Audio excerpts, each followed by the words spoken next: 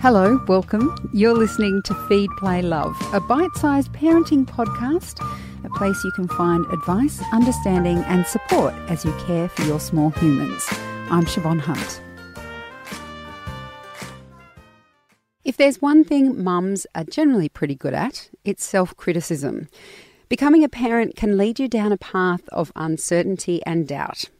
Why can't you get the baby to settle? Other parents are making food from scratch, but you aren't, and the list goes on. Sometimes it feels like everyone else is doing a better job than you are. Dr. Rebecca Ray is a clinical psychologist and author. Her latest book is called The Art of Self-Kindness, and it's a skill I think most parents could learn. Hi, Rebecca. How are you? Hi, Siobhan. Thanks for having me. It's a pleasure. Self-kindness can be very difficult to practice. Why is that? Oh, I think because we live in a culture that has so many standards about what we need to do to be enough and what we need to do to be worthy. So we're constantly feeling like we don't meet the bar, and therefore we scramble. And by scrambling, I mean internally we're constantly telling ourselves what we should be doing more of or what we should be doing differently or what we're not doing well at. And that means that we're not treating ourselves very well. You're very careful to point out in this book that self-kindness is an art form. Why is it important for you that people understand that? Oh, because I just don't think it's practice that I can set out in 3 steps. Yes. It's not as clear as if you follow this, regimen, then you will be meeting self-kindness needs. It's different for every person, and our relationship with ourselves is tidal. So sometimes we nurture well and sometimes not so much. And that means that we actually ebb and flow. And I want people to understand that that is absolutely okay. You're never going to be perfect at self-kindness. Instead, I want people to be able to approach self-kindness as a practice that they can integrate into their life, as something to come at that we can approach gently rather than something that you need to add to your to-do list in order to be able to tick it off to be able to say that you're worthy. So what does self-kindness look like then? Because people might be thinking, oh, that sounds lovely. Yes, I'll make myself a cup of tea. Or, but what, if you had to describe it in any way, what would it look like? No, that's an ocean level question. Let me bring it back to pond level. Yes. I think that because we don't have time for an ocean, and I'd love to have time for that. But the thing is, it looks different for different people. And you've just touched on something that I'd really like to clarify, and that's that self-kindness is not copping out. So it's not just sitting around going, well, I'm going to let myself Netflix and chill for 12 hours today until I finish the end of this season of whatever I'm watching, and I'm going to give up all my responsibilities. Self-kindness instead is an approach that we have that forms the foundation of our relationship with ourselves. So it's a way that we go about life rather than necessarily exactly what you do in a day. But it does also include actions. So self-kindness could be anything from, taking yourself for a walk even though you don't feel like it because you know that movement is really good for you, to how you speak to yourself. Because this is probably the most important thing, that when I've worked with clients, the most common form of self-kindness that we've needed to tweak is how somebody speaks to themselves. That's exactly what I was going to ask you about, because especially when you have a new baby and you find yourself at home, you're not getting out much, or if you are, it's occasionally, and then you might be seeing other parents on the street. That internal voice can be incessant. And it seems an incredibly difficult thing to stop.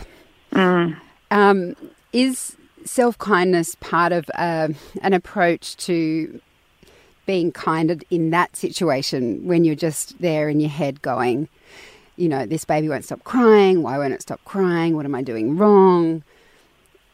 Absolutely, but it's not about stopping the voice. Mm-hmm. So that's a great comment for you to add, because most people think it is, and that sets them up for failure. So let's be real here. I have a voice that is so incredibly critical of me that I've never actually heard anybody else in my life speak to me the way that voice does. And I'm a psychologist. I've trained for 8 years at university in this stuff.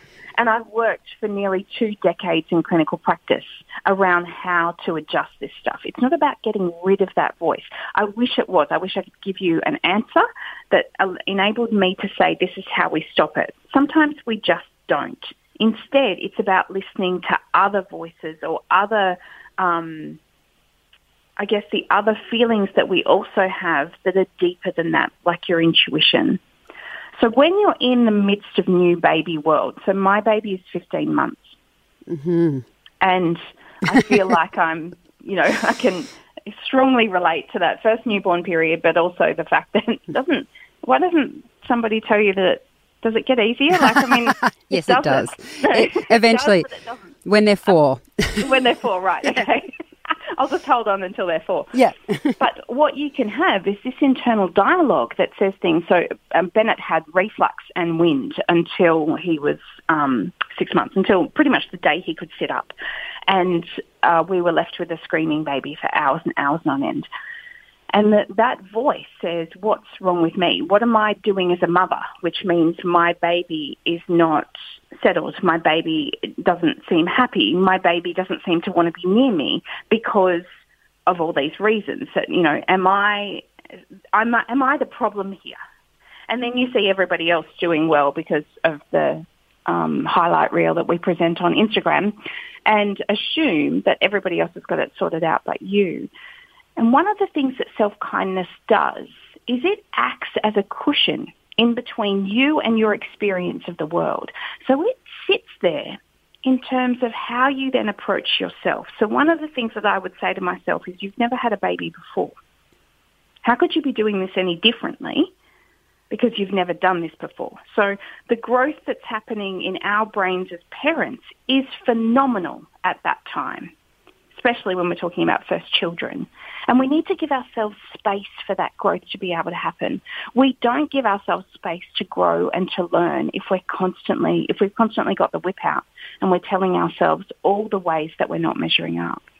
In the book, you say that self-worth is the canvas for which other elements of self-kindness are written.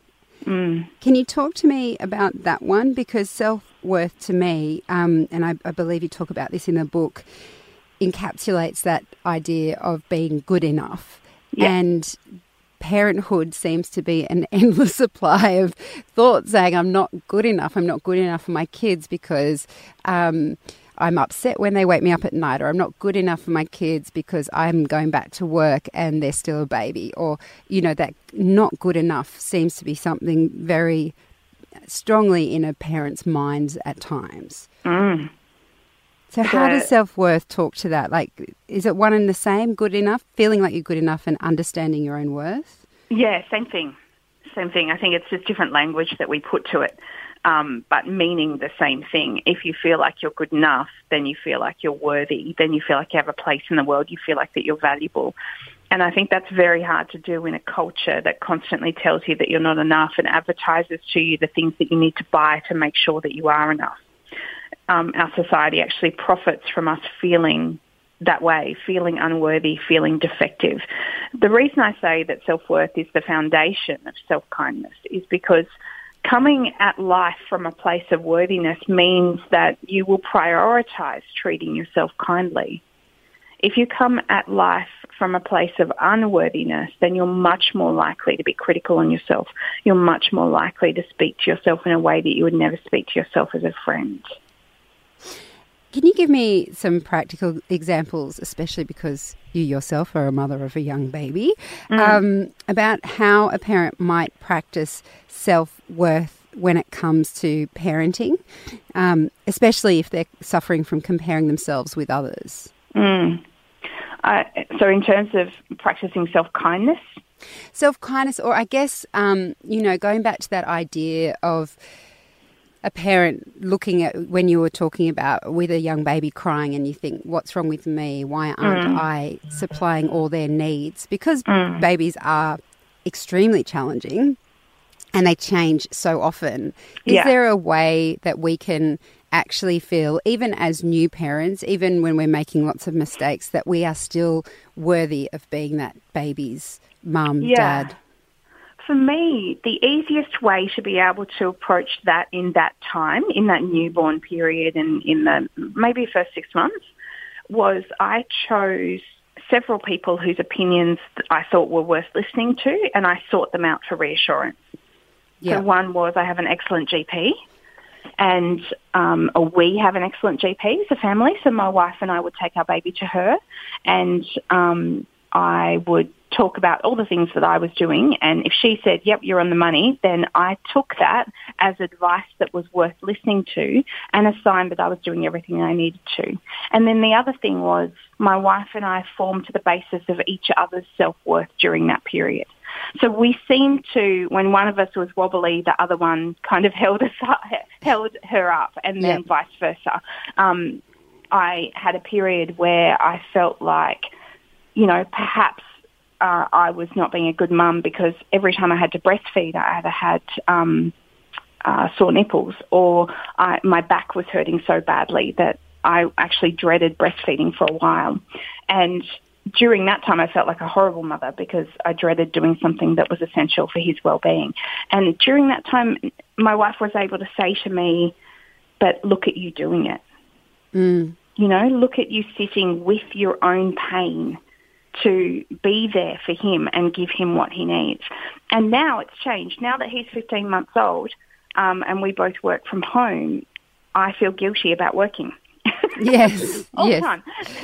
I need to do work, and yet for our family, and yet I feel guilty about working. And so we do the same thing now. We tag team and remind each other that if you're off working and you're getting satisfaction from that, then actually you're bringing your best self back to the family. You're bringing your best self back to your child.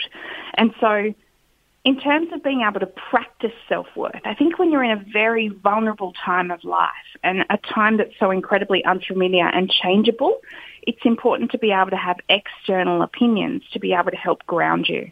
And choose them wisely. Choose them wisely, please. Choose the people that you trust and not the people that you're comparing yourself to. And make a conscious choice about what's right for you in that way. I've treated clients who chose consciously not to go to Mother's Group because they knew that would actually be a head wreck for them. We've talked a lot about how self-kindness is different for different people. Is there a way of articulating how self-kindness can make a difference in your life? Is there a way of articulating how self-kindness can make a difference in your life? But I guess I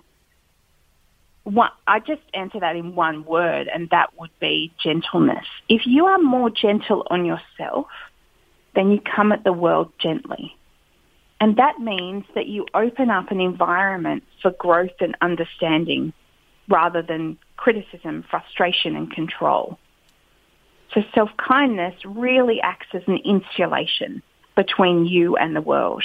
If you give yourself the respect that you deserve and treat yourself kindly, then you're much less harsh in the way that you receive the world and approach the world. And that means that you're more open, you see more possibilities rather than more problems, and you're, well, in my case, just a nicer person to be around. Oh, absolutely. What a great place to end the interview. Rebecca, thank you so much for your time today. My pleasure. Thanks for having me. That's Dr. Rebecca Ray. Her book is called The Art of Self-Kindness. I highly recommend it. We'll put links to where you can get a copy in the notes of this episode. Feed, Play, Love is a babyology podcast produced by Debbie Ning and presented by me, Siobhan Hunt. We'd love to hear from you, so if you'd like to get in touch, email us at feedplaylove@theparentbrand.com.au. See you next time.